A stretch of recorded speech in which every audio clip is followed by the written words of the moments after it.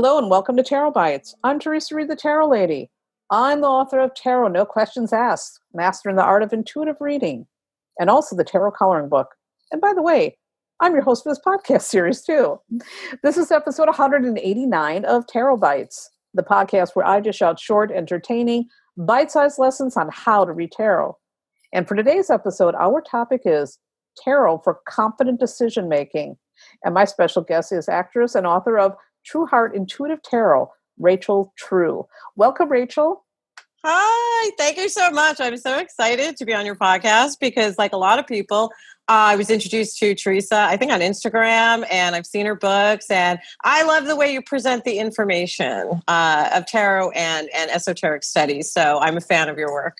Oh, thank you. And I am a huge fan of your work. And this new deck and book, which we're going to be talking about in a little bit, is amazing. It's coming out, by the time this podcast launches, it's coming out in a few days later. So people are going to definitely want to get in on it, but we'll talk about that in a moment. Let's get on with our topic. I want to know, first of all, how long have you been reading tarot and what got you into it?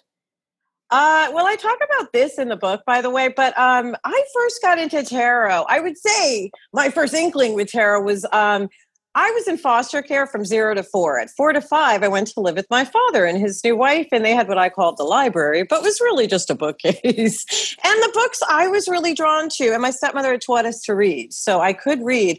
But the books I were drawn to were Nietzsche's Beyond Good and Evil and Carl Jung's Man and His Symbols. Now, I am assuming that's a lot because of the imagery, frankly. There was a mandala, I believe. There were a couple different covers for the Man and His Symbols. But anyway, I was very drawn to that. I would parse the books. And then when I was about, I think around 8, 9, I'm thinking around that age, between 8 and 9, a friend of my parents gave me a deck. And I was like, oh my God, wait, I recognize this. This is something I've seen before, and it is a language.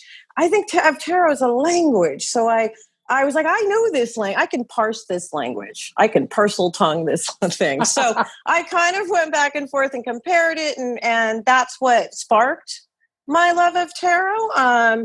And so I always had a deck, all through those ages. I would say, again, 18, 19 is probably when I got more serious about it, to be honest. I don't know if you remember this deck from the 80s called, because my grandmother told me about it, Teresa. No, I was around in the 80s, and the Voyager deck, right? And I was very drawn to Voyager, and I couldn't understand why, because I'm a water sign, and that deck strikes me as a little more air sign. It's a little more it's intellectual than emotional, but I loved it because it had images of multiculturalism in it. It was my first experience with something that wasn't just white people did, to be honest. So, I kept that in mind when I designed my deck. But back to that one, it was a collage deck. And since then, there's been many, many, many collage decks. I don't really use Voyager anymore, but I always keep a deck or two of Voyager around as a favorite.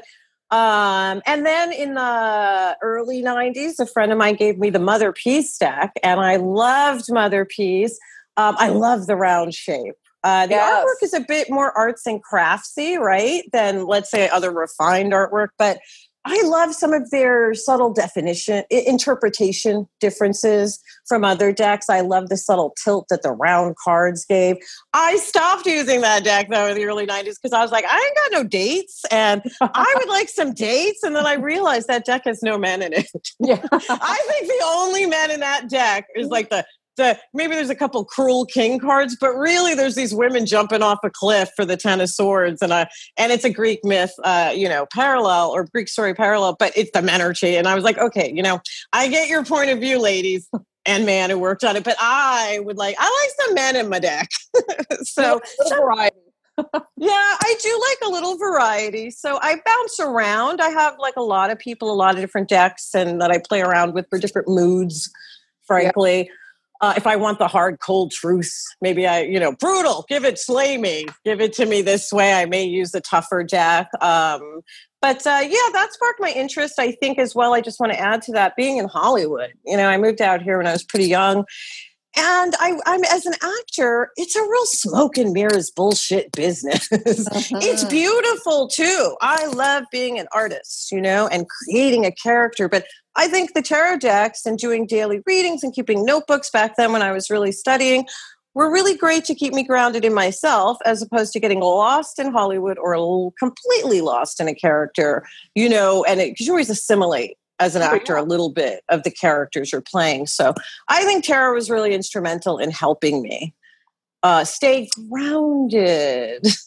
Well, because I just want to add, because we all know actors and performers need giant egos, and you do need a bit of an ego, but you also need to know what's real and what's Memorex. Kids don't know what that means, but what is real and what is your hype? I think tarot's good at that for me. Well, I've spent my entire life around musicians, so I know exactly what you're talking about. But we need that ego to get up on stage. You have to have cojones and chutzpah to think you will listen to me talk or sing or perform. But we also want to make sure we don't think the whole world revolves around us, because then we're delusional. We got to keep our feet planted on the ground, which is But keep reaching for the stars. Exactly. So, you mentioned then that tarot's helped you. And I know so many people think of tarot just as divination, but, we have choices in life. And I'm one of those people that believes, that tarot can help us to see what choices might be. So what do you feel about free will versus making choices? Well, first of all, I want to say I absolutely use tarot for divination. I do. I do not stress it, though, in my book, because my feeling is, especially in today's new age world, you have to learn to walk. You have to learn to get in touch with your intuition, right? So you have to learn to walk before you can fly your broom. There's a lot of newly minted witchlings out there who are pretty sure because they have sexuality, that's enough to make them a witch. And I'm like, that's a component. It's all a component of it. So back to the divination. Yes, I actually absolutely use my deck for that, but that's not the through line and thrust of my book, because I feel like most Americans are so full of stuff that their connection to their intuition is fuzzy. So my thing is strip away some of this stuff, get in touch with your intuition first, and then you can delve really into the magic side of things, let's say, right? But back to your question, which I think, didn't really answer, is I do believe in free will. I think when I do a spread, I'm a fan of spreads. I don't always do spreads, but especially for a new practitioner, if the cards or the spreads are kind of the roadmap to understanding a little bit of what's happening, I think. Then you get to a certain point where I don't need the cards anymore. I'm sure you don't need the cards, Teresa, to read someone. I don't need the cards at all because I've developed my intuition. But when I do a spread and the outcome, or let's say I don't necessarily feel like, oh, is this the way it's going to go? This is it. I don't believe anything's fated. I think it's showing me by looking at the patterns in the spread, but also showing me my own behavioral patterns, that I can change the future. As Carl Jung says, the best way to predict the future is to understand the present, evolve from the past, right? So, and Carl Jung used these cards with his patients as well. So my theory is, oh goodness, that looks set in stone. I mean, you get a major arcana there, it's done.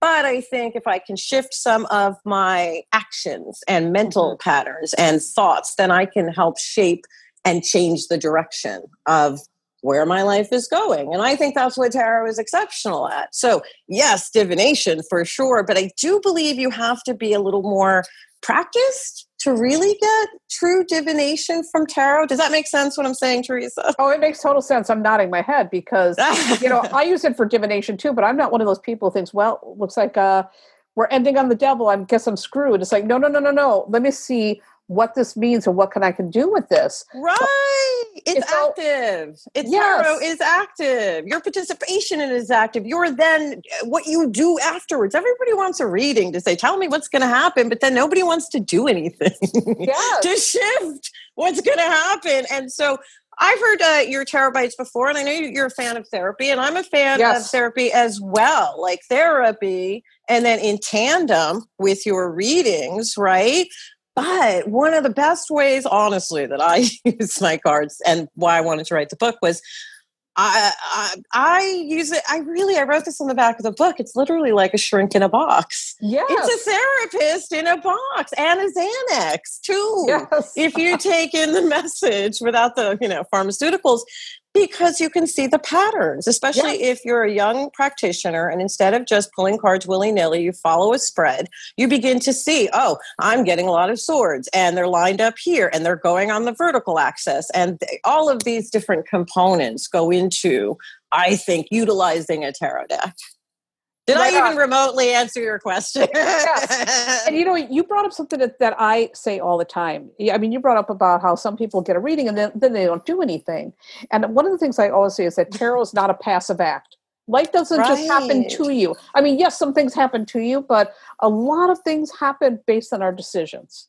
Absolutely. And I believe like really, really terrible things happen to good people too. This is not The Secret 07 where you brought it all on yourself. I think there's great things on that book, by the way. I'm not making fun of it completely, but I am saying that part of it where you must have brought it on yourselves, there's a component of that. Yes, we look at our behavior to see how we ended up in the situation we're in. But what I love tarot for as well is, oh my God, this terrible thing happened, right? So I can help process it in the reading rather than stay stuck in, I'm a victim. I am a victim of this terrible thing, which people think is an active space to live in, especially, listen, I'm an auntie now, I guess. I hate that expression, but like sometimes I look at the millennials and I feel them. I'm like, I see your pain and your pain is valid. And then I say, what beyond that though? A lot of young empaths come to me and say, I'm an empath and it's just so hard for me out there. It's just so hard. Everybody comes to me. And I said, well, then it's our responsibility to develop a pull your energy back, pull it out. You have to learn to control your gifts. And you also have to learn not to give a shit what so-and-so energetically or mentally or physically says about you. Right. So that's just stuff I learned as a grown-up though, Yes. That's interesting too, because I also deal with a lot of young empaths that really feel that, especially right now with the way things are going in the world, they feel like they don't have a choice. Like somehow that everything is falling apart, like in a handbasket. It is an overwhelming time, by the way. I absolutely feel that and agree with them that, whoa, it's an overwhelming time. But my theory too is if we are so overwhelmed, I love to use tarot to kind of figure out. I also realized I had to set a cool off point. Like if I get bad news, I'm an idiot for 10 minutes. I will not say the right thing. I will go off. So now I've learned just don't talk to nobody for 10 minutes, right? Really though, or do a reading and then I can go talk to my friend about what's going on with me in a more streamlined way where I'm not asking them to live in the minutia of my brain because they have their own minutia. So expecting someone to listen for 2 hours to me talk about how terrible this guy is, like eventually I'm going to be like, well, why are you attracted to terrible men? And then they're like, shut up, Rachel. So let me ask you this then. If you're feeling like life is challenging or the world is challenging and your life right now is challenging, so how could you use tarot to make a better decision? What would be a process for people to do that? Well, again, I think with the overwhelming things we're all going through, and I'm a Black woman living in America today who, can't get Black people to talk about my book. So I'm frustrated as well as just being a Black woman and knowing someone might shoot me on the street these days because things are emboldened by, what's going on in our government. It is all really overwhelming. So that's why I kind of talk, not extensively, but a little bit about developing calming rituals for yourself. Everybody has rituals and you can call them something other than ritual. If you're not into that word, you can call them whatever you want, but self-soothing things. And so rituals are in the end self-soothing, aren't they? Because I know if I do this and set this here and this object and it is calming. So one, developing a kind of consistent ritual, I would say, when I first started really seriously digging into tarot. And this is a true story. I'd always been really into tarot. I'd kept notes and da-da-da. But then my TV broke in the mid-90s, and I was like, I only had 3 channels, but my TV broke, right? So I was like, I'm not going to fix it. I'm supposed to be doing something. My intuition said you're supposed to be doing something else besides watching your 3 channels. I kept copious notebooks on tarot. And then 9 months later, and I kid you not about that timeline, the craft script dropped in my lap, and I went, I think I'm prepared for this. So, and I think I called it in. And they weren't even looking for anyone black. So what I'm saying is you may not know in the moment that what you are doing is leading you to something bigger, but the practice that we develop along the way. And then also if you get cards that are super negative, like I was thinking the other day, I got I had a romance gone awry a while back, and I'd gotten the devil card and the tower card, right? And the devil card is an outcome. So here, and I'm a practiced person with tarot, and I went, oh God, this person, after it went pear-shaped, I knew it, they were the devil. But now, a couple months later, I gave it a lot more thought, and I went, yeah, no, not the devil. He wasn't the devil. It was our shadow sides. That was a harbinger. The devil and the tower come up in the reading. Yeah. So what I learned was it's not that person was the devil, because it's so easy to say that about someone else. They were the idiot. No, it was our shadow sides were going to collide in a tower side manner. And they did. And so that gave me another level to go down to, okay. So now even at this age, I understand that reading I originally had and got those cards a few times with the same person. Now I can take that energy and understand what needs to be worked with my shadow side in triggering with men. Wow, so, I love that. That's really profound and deep too. It's not like you're just saying, oh, it's the devil. You really went in and did a lot of digging around. But you have to, I think. And it's also why I'm not a huge fan. I love a card pull of the day. Like I used to do those on Instagram. I don't anymore, but you do. And other people, 3 card. But once we started to get into YouTube, a million card reading about you, Sagittarius, I'm not against it. There's some good readers on there, right? There's also some Vegas card sharks. I'm not kidding. But I don't love a big general reading like that because it's too general. It's so easy for a young person to go on YouTube and go, he's coming back. He's leaving. Mm-hmm. There's a reading for everything on there, and you're going to go with the one you hope for, which is why I'm a huge fan of, I think you can learn about cards by watching them. So that's one way to utilize it rather than going, this is my reading, because it's not your reading. They don't know you. They haven't picked up on your personal energy. So those are things I think that are important to remember, when we're looking at all that stuff. But I am a fan of a card collective reading because there is the collective unconsciousness. You can feel it shift at times, right? And you can feel it get really tense. And so I doubt you have many Black Christians listening to your podcast. But if you do, I'm always thinking to them, my brothers and sisters, like, it's just, if you're so convinced God is everywhere, then it's just another way to get in touch with the God inside you, or to clear away the noise so you can hear that voice. Because speaking of the devil card, like I did, right?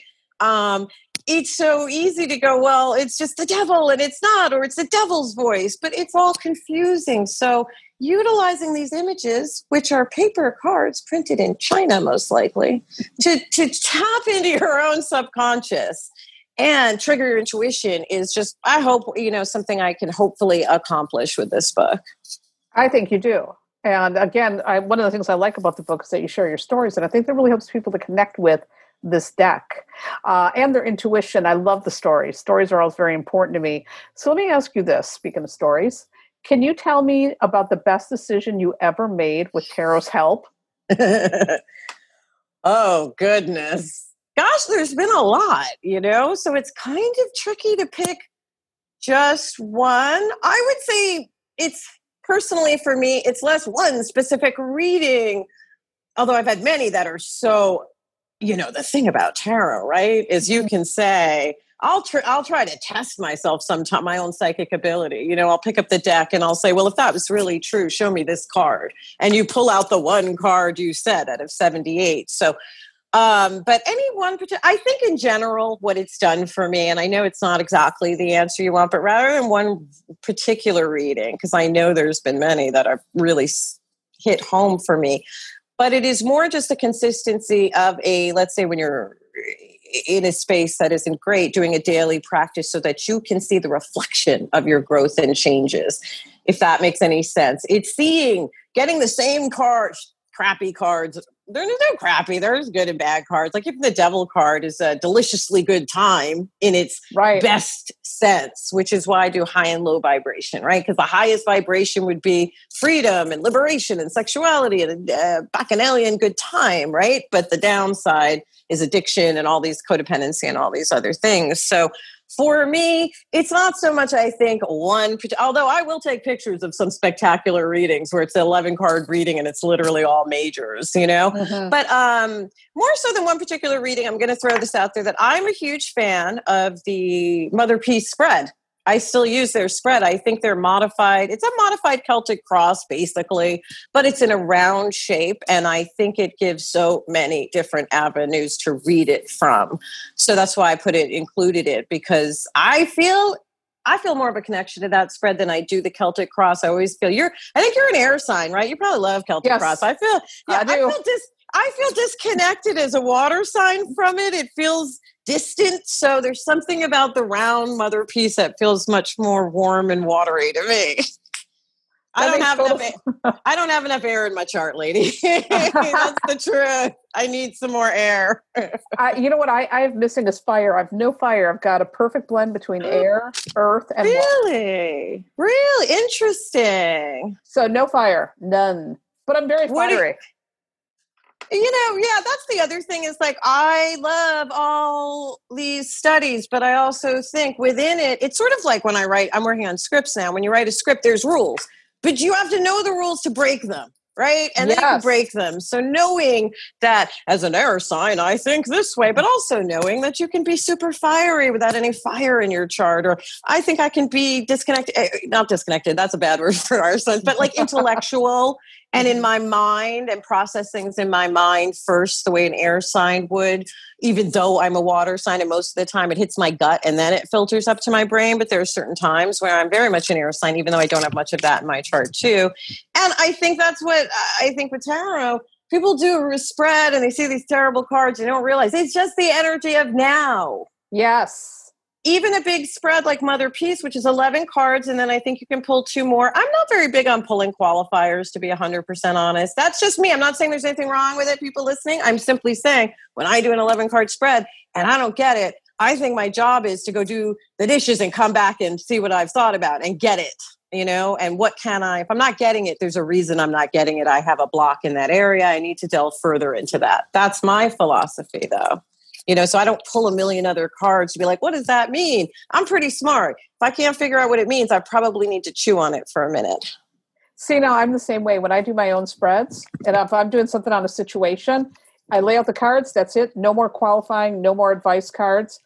I mean, once in a great while, if I'm confused and I'm like, what the hell? Let me pick one now. But generally, it is what it is. And now let me figure out how to work with this energy. Well, yeah, because I think it's very confusing when you start to throw a lot of extra cards and you don't necessarily know, they're not in a position, right? You don't know what it represents. You're just throwing it to kind of go around this. And it can start to get confusing for new people.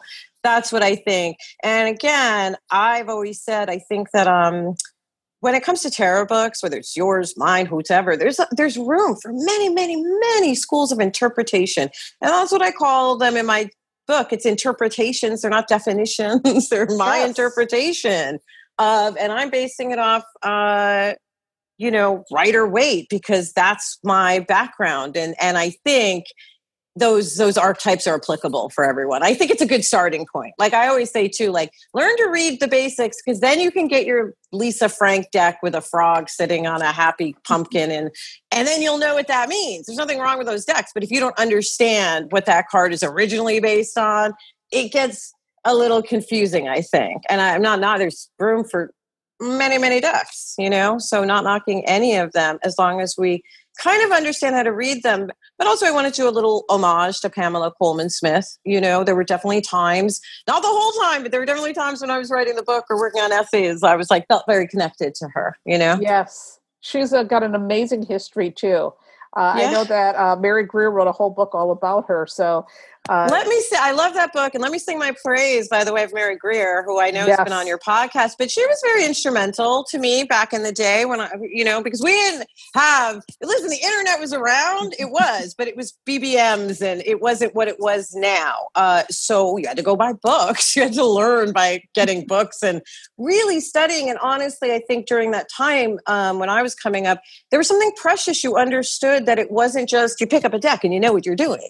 There was a bit bit of respect and ritual for what needed to go into beginning to even start to understand the secrets the deck wanted to tell you. I think it's a little different now. It feels like everyone's, and I'm not knocking it because I want women to feel empowered, but it does feel like everyone's a witch now, you know? And honestly, I get a little cynical because not saying everyone can't be a witch, but sometimes I'm like, really? Like, if you're the daughters of the witches they didn't burn, like, why are you such a bitch, Karen? Like, honestly, that's just how I feel sometimes. And that's because I'm coming from a grown Black woman's perspective, you know? And I'm entitled to that. I've earned it. That's the great thing about this age, Teresa. So I went, wait a second. I'm grown enough that no one can say, you don't know what you're talking about, or you ... Like, no, I'm a grown up now. Exactly. That's one of the best things about getting older. You know who you are grown, and you can do what you want, which I love. Yes, and I think my tarot practice definitely got a little clearer for me as I got older and understood that I think it is really hard sometimes when you're in your 20s because you are changing. You're changing a lot, and there's a new plateau, 1,000 plateaus, like Deleuze and Guattari, the French philosophers, talk about. You're just so kinetic with energy then that it's kind of hard to ground yourself. And I'm not trying to take that away from them, by the way. It's a beautiful time of life. Yes, absolutely. But also lived experience helps you to be a better reader. I think so too. I mean, my thing too with people who are starting out, like, it's great, pull out the book anytime you want with your friends and blah, blah. But if you're going to charge people, you might not want to pull out the book. You should be able to pick up a card and tell me exactly what that card is without the book. And I know there's 78 of them. Even still, you should know, because other books have done this, but I break it down in mine too. Like, if you try to memorize 78, it's really confusing. If you start to think of it in terms of the patterns and the suits and the energy and how many of a certain card and all those things that you speak, a lot on your podcast about, once you start to take all that in, you see it's not as much to memorize, ultimately.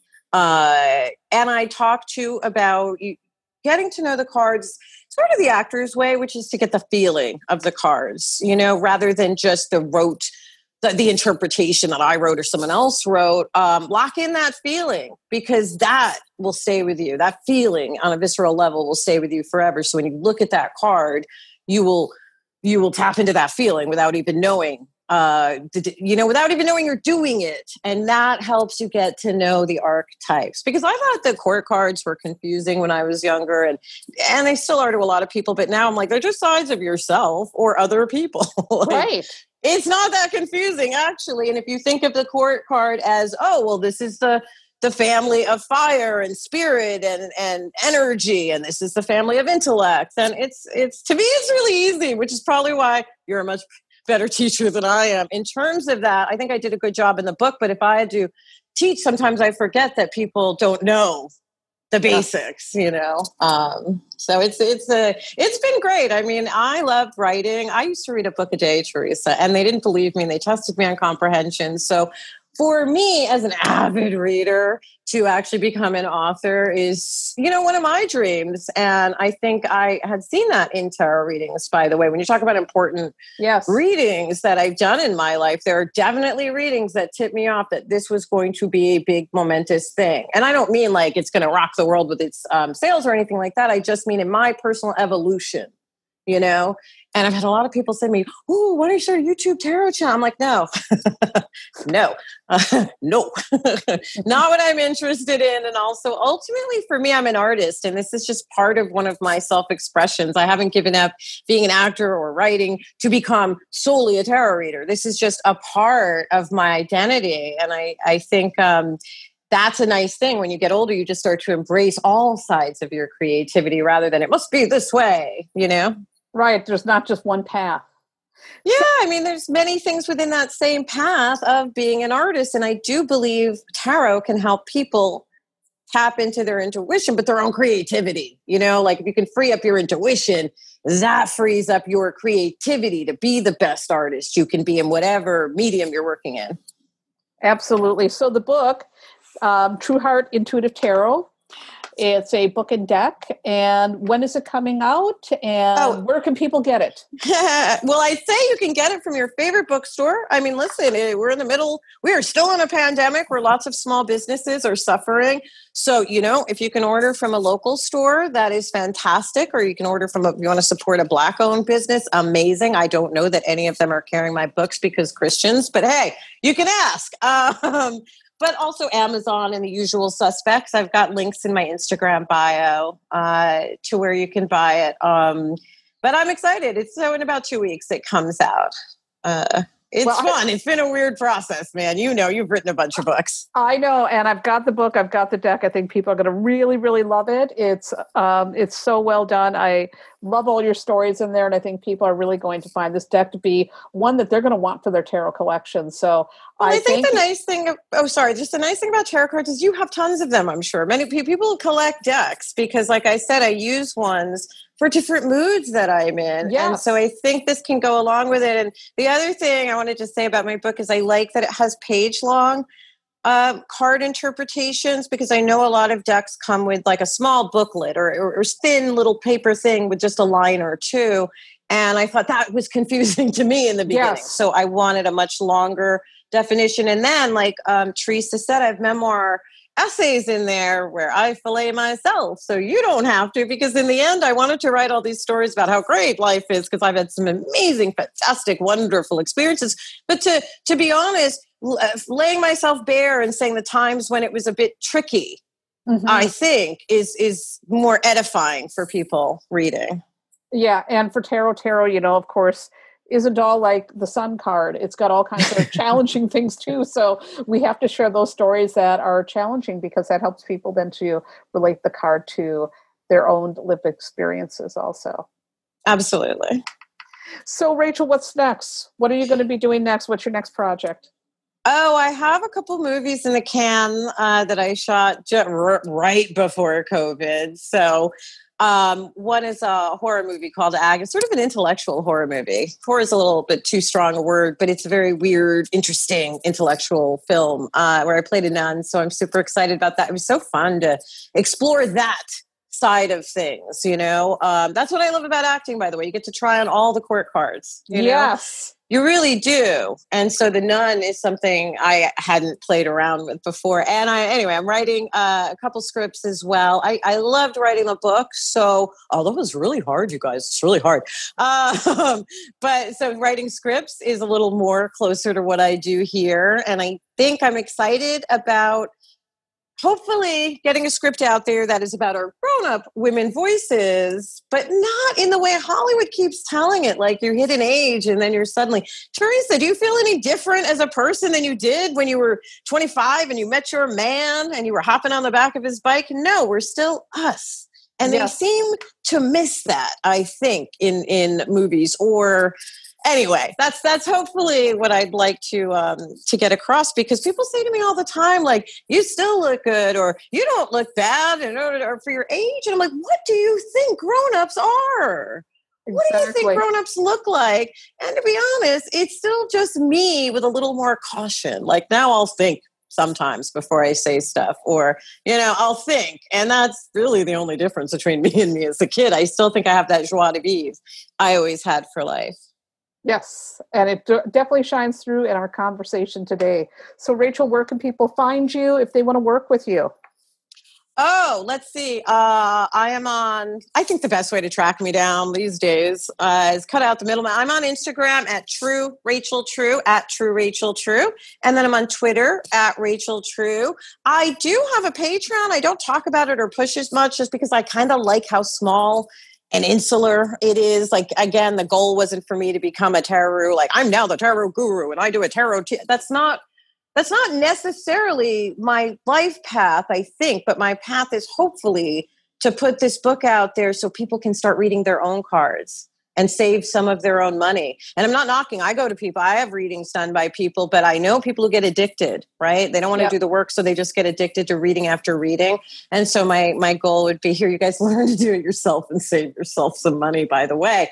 But I hope once pandemic kind of settles down, I'd love to start acting more. I really, really love acting. And I think I'm at, again, a perfect age. I played young for so long that I'm sort of excited to play grown-ups, which I did on Better Things, by the way. Like, I did an episode of Better Things, and it was a joy to play a grown woman with an actualized set of feelings and real problems. So I don't know. I like the idea of showing people, like, you can be a grown woman and doing this through acting, film, but really writing, because you get to control everything. Yes. You get to create the world, even with the books. It's amazing. That is something you created. You must, like, I know that feeling when you hold your book in your hand. It's pretty exciting, isn't it? Totally. And I got to tell you, I am very excited for other people to get their hands on your book and deck. And I want to thank you for spending time with me today and sharing your wisdom and your great stories with me today. So thank you, Rachel. Thank you, Teresa. I'm so glad we finally got a chance to connect. Finally. Yay! All right, people. And so finally, that is going to wrap up this episode of Tarot Bites. And remember, you can check out lots more tarot goodness on my website, thetarotlady.com. I've got free tarot and astrology lessons. I've got lots of books, hundreds of blog posts, astrological forecasts, and so many other good things for you to scope out. Enjoy. I want to thank you again for listening. I hope you have a beautiful day. And by the way, if you like the podcast, you know what I want you to do. Get over to iTunes, leave a kind review so more people can find their way to Tarot Bites. And as always, I'd like to close out by saying, pay close attention to your intuition throughout your day and let it guide you into making brave, excellent choices. Remember that you are always in the driver's seat of your life. You are in charge of your decisions, your plans, the action steps that you take or don't take. You're the boss. And if you don't like where your life is headed right now, you can change that. Nothing is ever fixed in stone. The tarot cards tell a story, but you write the ending.